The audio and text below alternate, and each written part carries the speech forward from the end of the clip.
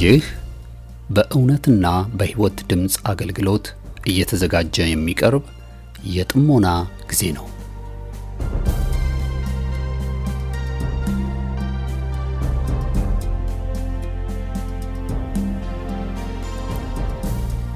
ጥሞና ወይም ተመስጦ በግል የሚደረግ ራስን ውስጥን የመመልከቻና የመመርመሪያ የጸጥታ ጊዜ ነው። ጴጥሮስ በሐዋርያት ሥራ ምዕራፍ 22 ቁጥር 17 ላይ በመቅደስ ስጸልይ ተመስጦ መጣብኝ ብሎ እንደተናገረውና በዚያ በተመስጦ ውስጥ እያለ መንፈስ ቅዱስ በጴጥሮስ ውስጥ የነበረውን የማይፈለገው ማንነት እንደቀየረለት ዛሬም ከዚህ በኋላ በመታደምጡት የጥሞና መልእክት እግዚአብሔር በቃሉ አልፎ እንደሚናገራችሁ ጌታን ተስፋ እናደርጋለን። ቀጣዩን የጥሞና መልእክት በጥሞና ያድምጡ። አሁን ወደ መልእክቱ።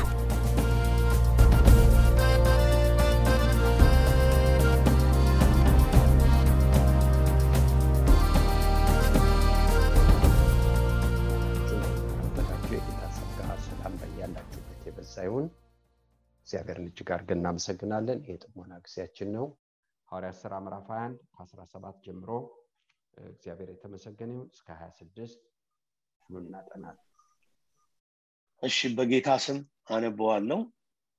ወደ ኢየሩሳሌም በደረስን ጊዜ ወንድሞች በደስታ ተቀበሉን። በነገውም ጳውሎስ ከኛ ጋር ወደ ያዕቆብ ዘንድ ገባ። ሽማግሌዎችም ሁሉ መጡ።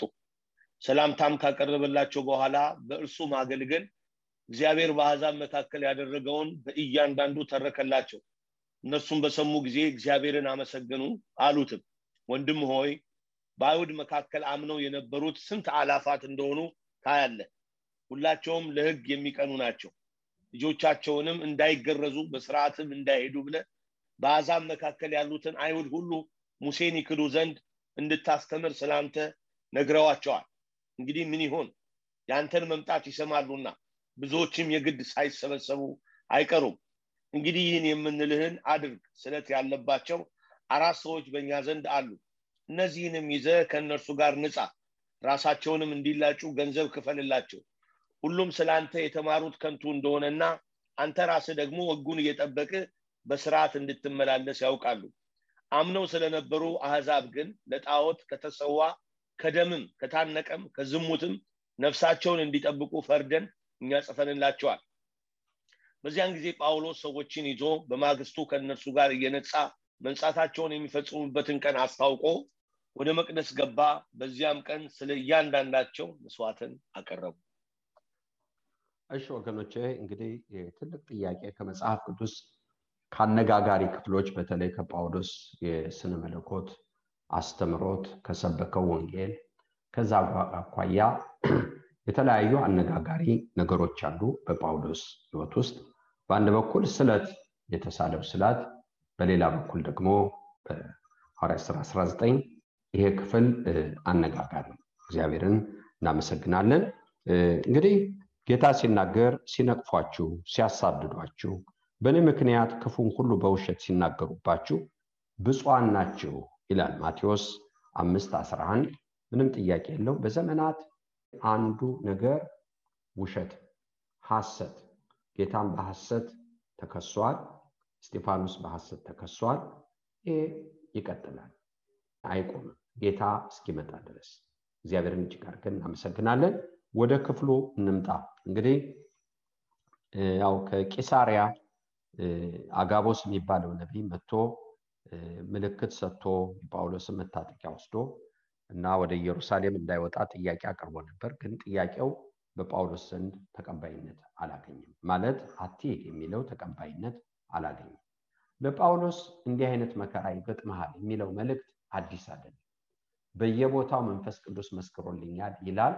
በግልም በጉባኤ እግዚአብሔር በየመንገዱ የሚገጥመውን መከራ መስክሮለታል። ነገር ግን ደግሞ በሁለት ነገሮች መካከል የተያዘ ሰው ነው። በአንድ በኩል በመንገዱ የሚገጥመው መከራ ምን እንደሆነ ሲናገረው፣ በሌላ በኩል ደግሞ በመንፈስ ተይዟል። ሊያጥፈው እምቢ ሊል የማይችልበት ወደ ኢየሩሳሌም መምጣቱ ከእግዚአብሔር እንደሆነ በሚረዳበት ነገር ጳውሎስ ተይዟል። በዛች ጉዳይ ላይ ጨክኗል። ለምሳሌ እግዚአብሔር ሙሴን ወደ ግብጽ ሲልከው ሙሴ ፈቃደኛ ከሆነ በኋላ ፈርዖን በቀላሉ አይለቅህም ብሎታል። በቀላሉ አይለቃችሁ፣ የሚለቃችሁ በጽኑ ክንድ ነው ብሎ ሲናገረው ልክ እንደ ጳውሎስም መከራ አለ ማለቱ ነው። እግዚአብሔር መከራ አለ፣ ሙሴ በምትሄድበት መንገድ መከራ አለ። ፈርዖን ሐሳቡን ይቀያይራል፣ ያስቸግራቸዋል፣ ያስጨንቃቸዋል። ነገር ግን በጽኑ ክንድ እኔ ስራዬ እንዲታወቅ አንተን እንዳስነሳው ሁሉ ፈርዖንንም አስነስቻለሁ፣ አንተን ለማዳን አስነስቻለሁ፣ እሱ ደግሞ የክንዴ መገለጫ ብሎ እግዚአብሔር ብሏል። ስለዚህ በእግዚአብሔር ዘንድ ስተትና አመጻ የለም። እግዚአብሔርን እጅግ አድርገን እናመሰግናለን። ስለዚህ የጳውሎስ መንገድ ችግር አለ፣ መከራ አለ። ነገር ግን ደግሞ በአንጻሩ ደግሞ እግዚአብሔር የሚሰራው ስራ አለ። ይሄ ለጳውሎስ ገብቶታል። ስለዚህ ሰዎች ከተረዱበት እየተናገሩ ነው። እሱ ደግሞ የሚያውቀው ነገር አለ። ይሄንን ያ እሱና ጌታ ብቻ በእሱና በጌታ መካከል ያለን እግዚአብሔርን እጅግ አድርገን እናመሰግናለን። አንዳንድ ጊዜ በእናንተና በእግዚአብሔር መካከል ብቻ ያለ ነገር ግን ሌሎችን የማያካትት ነገር ውስጥ ትገባላችሁ። ነገር ግን በውጭ ያለው ነገር ትናንት እንደተነጋገር ያን ከጌታ ጋር ያላችሁ የሚያስጥላችሁ ከሆነ አልበሰልንም፣ አላደግንም፣ እንደገና ደግሞ ተጠራጥረናል።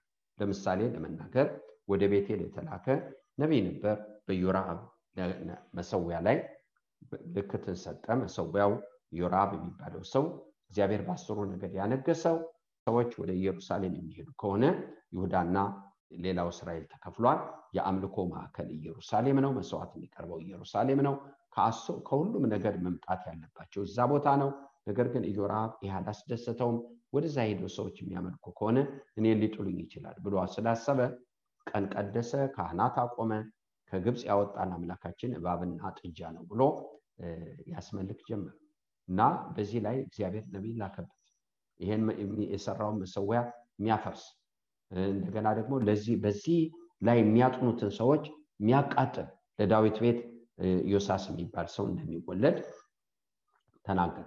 ንጉሱ ይህን ሰው ሊያከብረው ወደደ። መጀመሪያ ተቆጥቷል። ነገር ግን ነው በዚህ ቦታ እንጀራ አትብላ ውሃ አትጠጣ ተብሎ በእግዚአብሔር ቃል ተነግሮልኛል አለ። ቢያል ንጉሱ የሚሰጠውን በረከት አልቀበልም ስለተነገረው ቃል። ግን ሌላ ነብይ በዛ አካባቢ የሚኖር ሽማግሌ ነብይ ልጆቹ የሆነውን ነገር ስለነገሩት ወደዚህ ሰው መጥቶ ይህን ሰው በመንገድ አገኘው።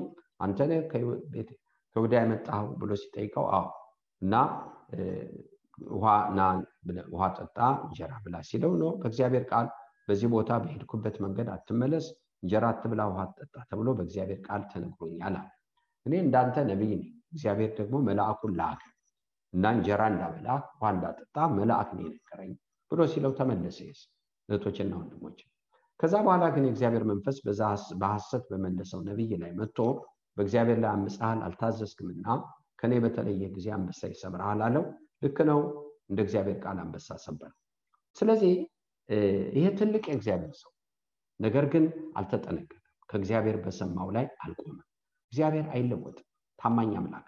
አንዳንድ ጊዜ ቆራጥነታችንን፣ ታማኝነታችንን፣ በእግዚአብሔር ላይ የተደገፍን መሆናችንን ይህም በመሰለ መለኪያ ያሳልፈናል። ጳውሎስ ተለክቶ የታመነ ጌታ የታመነ ጳውሎስ የታመነ ስለ ራሱም ሲናገር የታመንኩ ነው ስለቆጠረኝ ሾመኝ፣ ለአገልግሎቱ ሾመኝ ብሎ ነው የሚናገረው። እግዚአብሔር የተመሰገነ ይሁን። ወደ ክፍሉ እንምጣና በመጀመሪያዋ ቤተክርስቲያን እንግዳ አገልጋይ ከአንድ ቦታ ወደ አንድ ቦታ ሲመጣ መጀመሪያ ወደ ቤተክርስቲያን ግልጽ መሆን በጣም አስፈላጊ።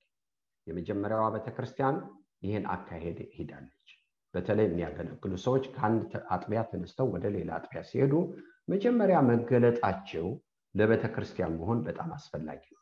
ስለዚህ እነ ጳውሎስ ወደ ፈቀዱበት ቦታ ሳይሆን ወደ መሯቸው ሰው ቤት ሄደው እንዳረፉ እንመለከታለን። ትንሽ ሰዎች አይደሉም፣ ብዙ ናቸው።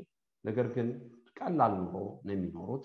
እግዚአብሔር የተመሰገነ ይሁን እና ትልቁ ነገር ቅዱሳን በአንድ ላይ መሆናቸው ነው። ከጳውሎስ ጋር የመጡት ሰዎች ቢያንስ ወደ 10ም ሊደርሱ ይችላሉ። ከቂሳሪያ ጋር አብረው ከመጡት ሰዎች ጋር ይህንን ለማስተናገድ በቂ ኑሮም የላቸው። ግን በመጠን መኖር በፍቅር መኖርን ተለማምደዋል። ስለዚህ ነው ጳውሎስ ሲናገር መብዛትንም አውቃለሁ መጉደልንም አውቃለሁ፣ ኃይልን በሚሰጠኝ በክርስቶስ ሁሉን እችላለሁ ይላል። ስለዚህ ከጳውሎስ ሕይወት ውስጥ አገልጋይ ነው፣ ነገር ግን ደግሞ በጣም ሲምፕል ሰው ይመቻል። ጳውሎስን ለማስተናገድ ይመቻል። ጌታን እጅግ አድርገን እናመሰግናለን። ለጳውሎስ ብቻ ሳይሆን ለሁሉም የእግዚአብሔር ሰው ይሄ ጠቃሚ እንደሆነ እንመለከታለን። ከዛ በኋላ በማግስቱ ወደ እነ ያዕቆብ እንደመጡ ይናገራል። ለቅዱሳን ሰላም እንዳሉ ወደ ኢየሩሳሌም በደረስን ጊዜ ወንድሞች በደስታ የመጀመሪያው ነገር በደስታ ተቀበሉ። ጳውሎስ ስጦታ ይዟል፣ ገንዘብ ይዟል። ከብዙ ቦታ የተሰበሰበ ብዙ ገንዘብ አለ። ግን የሚገርመው ነገር ገንዘቡ ኢሹ አይደለም። ሉቃስም አልጻፈው። ነገር ግን በሐዋርያት ሥራ ምዕራፍ 24 ከ16-17 ጳውሎስ በሸንጎ በቀረበ ጊዜ ምንም ያደረኩት ቀን የለም፣ 15 ቀን ነው። ምጽዋት ሰብስቤ ለወገኖቼ ቸርነት ለማድረግ ነው የመጣሁት። በመቅደስ ነፃን የተያዝኩት ያደረኩት ክፋት የለም ብሏል። ስለዚህ ስለ ስጦታው የተነገረው በሐዋርያት ሥራ ምዕራፍ 24 ላይ ኢሹ አይደለም ገንዘብ። ወንድሞች በምክንያት አይደለም የሚዋደዱት፣ በጌታ ነው የሚዋደዱት። ፍቅራቸው ፍጹም ነው። እግዚአብሔርን እጅግ አድርገን እናመሰግናለን። ይህን እንመለከታለን፣ ምክንያቱም የተጻፈው ለትምህርታችን ስለተጻፈ ነው። ወደ ኢየሩሳሌም በደረስን ጊዜ ወንድሞች በደስታ ተቀበሉ ይላል። ጌታዬንም ተመሰገነ ይሁን። በነጋውም ጳውሎስ ከኛ ጋር ወደ ያዕቆብ ዘንድ ገባ፣ ከሽማግሌዎችም ሁሉ መጡ ይላል እና ከኛ ጋር ብሎ ሲል ሉቃስም ነው። እነዚህ አብረው ከቆሮንቶስ ጀምሮ የመጣ ሰው አለ፣ ከፊልጵስዩስ አለ፣ ከተሰሎንቄም አለ፣ ከኤሻም ሰው አለ፣ እንደገና ደግሞ ከቂሳሪያ ከእስራኤል ምድር ደግሞ የመጡ ሰዎች አሉ። እነዚህም ሁሉ ሰብስቦ ወደ ያዕቆብ ገባ ይላል። በሌላ አንጻር ይሄኛው ያዕቆብ የጌታ ወንድም ይሁን ወይም ደግሞ አይሁን ሌላም ያዕቆብ ስላለ የትኛው ያዕቆብ እንደሆነ አይታወቅም። ነገር ግን ያዕቆብ ተብሎ ተጽፏል። ስለዚህ ወደሱ ገባን ብሎ ይናገራል። ከገባን በኋላ ሽማግሌዎች መጡ። ሰላምታ ከቀረበላቸው በኋላ የጳውሎስ ባህሪ ነው ይሄ። ጌታ ያደረገውን መተረክ መመስከር ይወዳል ጳውሎስ። እግዚአብሔር ያደረገውን ስራ ይናገራል። ቃሉን እግዚአብሔርን ስራውን ተናገሩ ብሎ መጽሐፍ ቅዱስ ይናገራልና የጌታን ስራ የሚያከብር በየትኛውም መንገድ ከሱም ጋር ባሉት ቅዱሳን የተደረገውን የእግዚአብሔርን ስራ የሚያከብር ሰው ነው። ይሄ አዲስ አይደለም። በሐዋርያት ሥራ ምዕራፍ 14-27 ላይ ለአንጾኪያ ቤተክርስቲያን፣ እንደገና ሐዋርያት ሥራ ምዕራፍ 15 13-11 ለኢየሩሳሌም ባለችው ቤተክርስቲያን ከባርናባስ ጋር በመጣ ጊዜ አንዱ የጳውሎስ ዘይቤ ይሄ ነው። የጌታን ስራ ለሌሎች ግልጽ ማድረግ፣ መመስከር፣ እግዚአብሔር እያደረገ ያለውን ነገር መናገር። በአሁኑ ዘመን እንሰንፋለን ጌታ እየሰራ ያለውን ነገር ብዙ የምንነጋገረው የቤተክርስቲያን ጭቅጭቅ፣ ውድቀት ወይ ሐሰተኛ ነቢያት ይህን እናገራለን። ግን ወገኖቼ ሰይጣንንም እናሳፈረው፣ አፉንም እንዝጋው። እግዚአብሔር እየሰራ ጨለማም ቢመስል ብዙ ሜስም ቢኖር ነገር ግን ጌታ በስራ ላይ እንዳለ ያን የምናሳፈርበት መንገድ አንዱ የጌታንም ስራ ስለምንናገር እግዚአብሔርን እጅግ አድርገን እናመሰግናለን። ጌታ የተባረከውን። ስለዚህ ጳውሎስ ይሄንን የመጀመሪያ የጌታን ስራ ምን እየተደረገ እንዳለ መሰከረላቸው። ይህን ሲያደርጉ እግዚአብሔርን በአሕዛብ መካከል ያለውን ሲናገር እነርሱ በሰሙ ጊዜ እግዚአብሔርን አመሰገኑ አሉትም። ጌታን ካመሰገኑ በኋላ ችግር አለ፣ በጣም ችግር አለ። በጣም በትልቁ ጳውሎስ ወደ እስራኤል ከመምጣቱ በፊት በብዙዎች ዘንድ ስለ ጳውሎስ እሱ የሚናገረው መልካም ስራ ነው። ነገር ግን ደግሞ ስለ ጳውሎስ የመጣ ዜና አለ። የሰውን ሁሉ አእምሮ ያዘ። በተለይ ደግሞ አምነው ሕግን ለመጠበቅ ወደ ኋላ ዘንበል ያሉትን ሰዎች የተቆጣጠረ ነገር አለ። የተቆጣጠረው ነገር ምንድነው? እዚህ ላይ የተጻፈው የሙሴ ሕግ አይጠቅምምና ልጆቻችሁን አትገርዙ ብላው አስተምረዋል የሚል። ይሄን እንዳስተማር ብዙ ሰው ያውቃል። በጣም አሁን መምጣት ስለታወቀ ችግር ይፈጠራል ብለው ሲናገሩት እንመለከታለን። ጳውሎስ ያስተማረው እንደሱ አይደለም። ጳውሎስ ያስተማረው መገረዝም ይሁን አለመገረዝ አይጠቅምም። ነገር ግን ግርዛት የልብ ነው፣ ከውስጥ ነው። ሰው ተገርዞ ኃጢአተኛ ሊሆን ይችላል። ስለ ጽድቅ ከሆነ የምንነጋገረው መገረዝ ከልብ የሆነ ከኃጢአት የሆነ ነው። እሱ ነው እውነተኛው መገረዝ፣ የውጩ አይደለም ብሎ አስተምሯል። በሌላ አንጻር ግን ሮሜ መጽሐፍ ምዕራፍ 14ን ስንመለከት ቀንን የሚያከብር ለጌታ ብሎ ያከብራል፣ የሚበላ የማይበላውን አይናቅ ብሎ ይህንን እንደ ሙሴ ስርዓት የተከሸረ ምግብን የሚጠብቁትን ሰዎች አልነቀፈም። እንዲያውም የሚነቅፏቸውን ሰዎች ተው ብሏል። የሚበላው የማይበላውን አይናቀውም፣ የማይበላው ደግሞ በሚበላው ላይ አይፍረድ። ቀንን የሚያከብረው የማያከብረውን አይፍረድበት። ይሄ ቀንን የሚያከብረው ለጌታ ብሎ ያከብራል፣ የማያከብር ደግሞ ለጌታ ብሎ አያከብረው። ስለዚህ እርስ በርሳችን አንፈራረድ ብሎ አስተምሯል። በሌላ አንጻር ግን በሕግ መጽደቅ አይቻልም፣ ሕግን የፈጸመ የለም ብሎ ለመዳን ግን የመዳን መንገድ ኢየሱስ ብቻ ነው። ከሰማይ በታች የምንድንበት ስም አንድ ብቻ ነው። ይህም በደንብ አድርጎ አስተምሯል። ከዚህ ውጭ ግን የሙሴን ሕግ ስለተፈጽሟል። እሱ በዓላቶችን ጠብቋል። ሐዋርያው ጳውሎስ ለመዳን አይደለም፣ መንፈሳዊ ናቸው። ከብሉይ ኪዳን የወጣ ሰው ነው። ይህንን ሲጠነቀቅበት እንመለከታለን። ስለዚህ ውሸት እውነት አይደለም። በሌላ አንጻር እህቶቼና ወንድሞቼ መቼም ቢሆን የምንማረው ምንድነው? ስለምንባለው መስራት የለብን። ጌታ ስላለን ነው መስራት ያለብን። ልናጠራው አንችል። ስለምንባለው ብንሰራ ውጤት የለውም። ሰይጣን ሌላ ነው፣ ከነገ ወዲያም ነገ ላለው፣ ከዛ በኋላም ሌላ ነው። ይህን ማስቆም አንችል። ጌታ እስኪመጣ ልናቆም አንችል። ሁላችንማ ስለምትባሉት አትስሩ፣ ነገር ግን የጌታን ቃል እንስራ፣ የጌታን ቃል እንኑር፣ እውነቱን እንኑር። ስሙም ይምጣ የሚባለው ይምጣ። ጌታን እጅግ አድርገን እናመሰግናለን። ነገር ግን ጽድቅን ወደ ብርሃን የሚያወጣ እግዚአብሔር ነው። ስለ ጽድቃችን አንቆም። ነገር ግን የኛ ጽድቅ ቃሉን መኖር ነው። ለዚህ ከኖርን ይበቃል። ስለዚህ ምክር መከሩት። ምክር የመከሩት ምንድነው? ይሄን ውሸት ሊያደርግ የሚችል ነገር አድርግ። እኛ ጋር 4 ሰዎች አሉ፣ የመንጻት ስለት አለባቸው። እነዚህን ወንድሞች ወሰድና የመንጻትን ስርዓት ፈጽም። ይሄን ሲያዩ ሰዎች የተባለው ውሸት እንደሆነ ያስተውላሉ ብለው መከሩት። ግን አልሆነም። ልክ ነው። ጳውሎስም በመቅደስ ሲነጻ አይተውታል። እሱ ችግር የለም። በከተማ ያዩት ሰው ከኤሻ የመጣ ሰው፣ አሕዛብ የሆነ ሰው፣ ይሄም ወደ መቅደስ ያስገባው መሰላቸው። ምክንያቱም በመቅደስ ውስጥ ለአሕዛብ የተለየ ቦታ አለ ወገኖቼ። ለአይሁድ 2 ቦታ አለ፣ አንዱ ከፊል ለሴቶች ከፊል ደግሞ ለወንዶች። ስለዚህ ከዚህ ከአሕዛቡ ክፍል ወደዚህ መምጣት አይቻልም። ሮማውያኖችም ይሄን የሚያደርግ ሰው በሞት እንዲቀጣ ፈቃድ ሰጥተዋል ለአይሁዶች። ያለምንም ጥያቄ አይሁድም ወግረው መግደል ይችላሉ። ስለዚህ ይሄንን ሕግ እንደተላለፈ አርገው ቆጠሩት። ግን ሰው አልገባም። ሆኖም ግን ሰው አላስገባም ተረጋግጧል። ይሄም አላስጣለው። ጳውሎስም ለመንጻት የሄደበት መንገድ አላስጣለው። መንፈስ ቅዱስ ያለው አስቀድሞ የተናገረው ቦታ ሲወስድ እንመለከታለን። ምንድነው የምንማረው? ጳውሎስ ምክርን ሰምቷል። ይሄ ከሆነ ምክር ሰምቷል፣ እንዲድንበት አይደለም ይሄን ያደረገው። ነገር ግን ምክር ሰምሽኑን እንመለከታለን። ለቤተክርስቲያን ያለውን ተገዥነት፣ ለወንድሞች ያለውን ተገዥነት፣ ሕግ ሳይኖረኝ ከሕግ በታች እንዳላቸው ሰው ሆንኩ የሚለውን እንመለከታለን። ለምን? ሌሎችን ለመጥቀም አጉል መንገድ መሄድ የለብንም። ነገር ግን ሌሎችን ለመጥቀም መሸነፍ ግን መልካም፣ መገዛት ግን መልካም። እግዚአብሔርን እጅግ አድርገን እናመሰግናለን።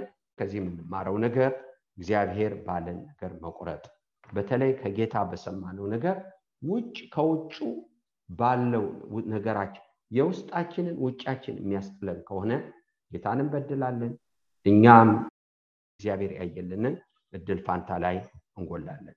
እግዚአብሔርን እጅግ አድርገን እናመሰግናለን። ጳውሎስ ገንዘብ አምጥቶ አስቀምጦ ለሐዋርያት ሰጥቷል። ነገር ግን እርዳታ ቅዱሳን እንደሚያስፈልጋቸው በጣም ደክሟል፣ ያምንበታል፣ ቅዱሳንን መርዳት። ነገር ግን ከገንዘብ እጁ የነጻ ሰው ነው። በሌላ አንጻር ደግሞ ገንዘብ ሲሰጥ ጳውሎስ ከየቦታው ተወካዮች ያመጣል። ገንዘቡን ከተለቀመበት ቦታ የራሳቸው ተወካዮች አመጣው ለኢየሩሳሌም ላሉ ቅዱሳን በመጀመሪያ ተጎድተዋል። ወንጌል እንዲሰበክ ንብረታቸውን ሽጠዋል፣ ተሰደዋል። ምንም ነገር የላቸውም፣ ረሃብተኞች፣ ችግረኞች ናቸው።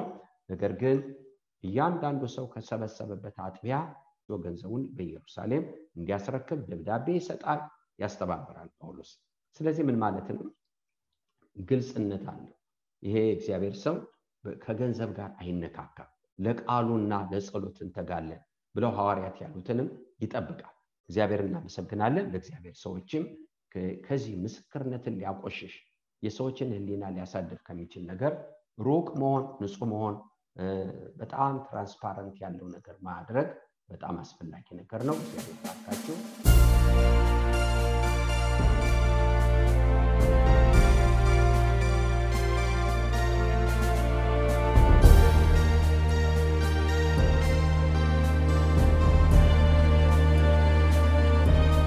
እስካሁን ስታደምጡት በነበረው የጥሞና መልእክት ለሕይወታችሁ የሚጠቅም ለነፍሳችሁ መብልን ከቃሉ እንዳገኛችሁ ተስፋ እናደርጋለን።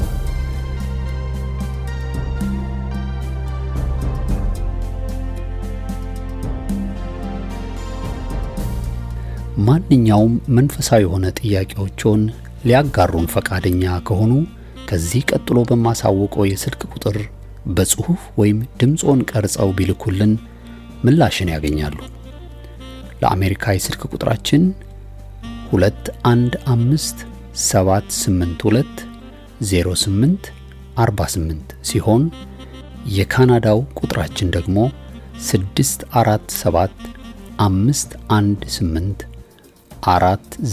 647-518-4919 ነው። የእውነትና የሕይወት ድምጽ አገልግሎት። የእግዚአብሔር ጸጋ ለሁላችንም ይብዛልን። አሜን።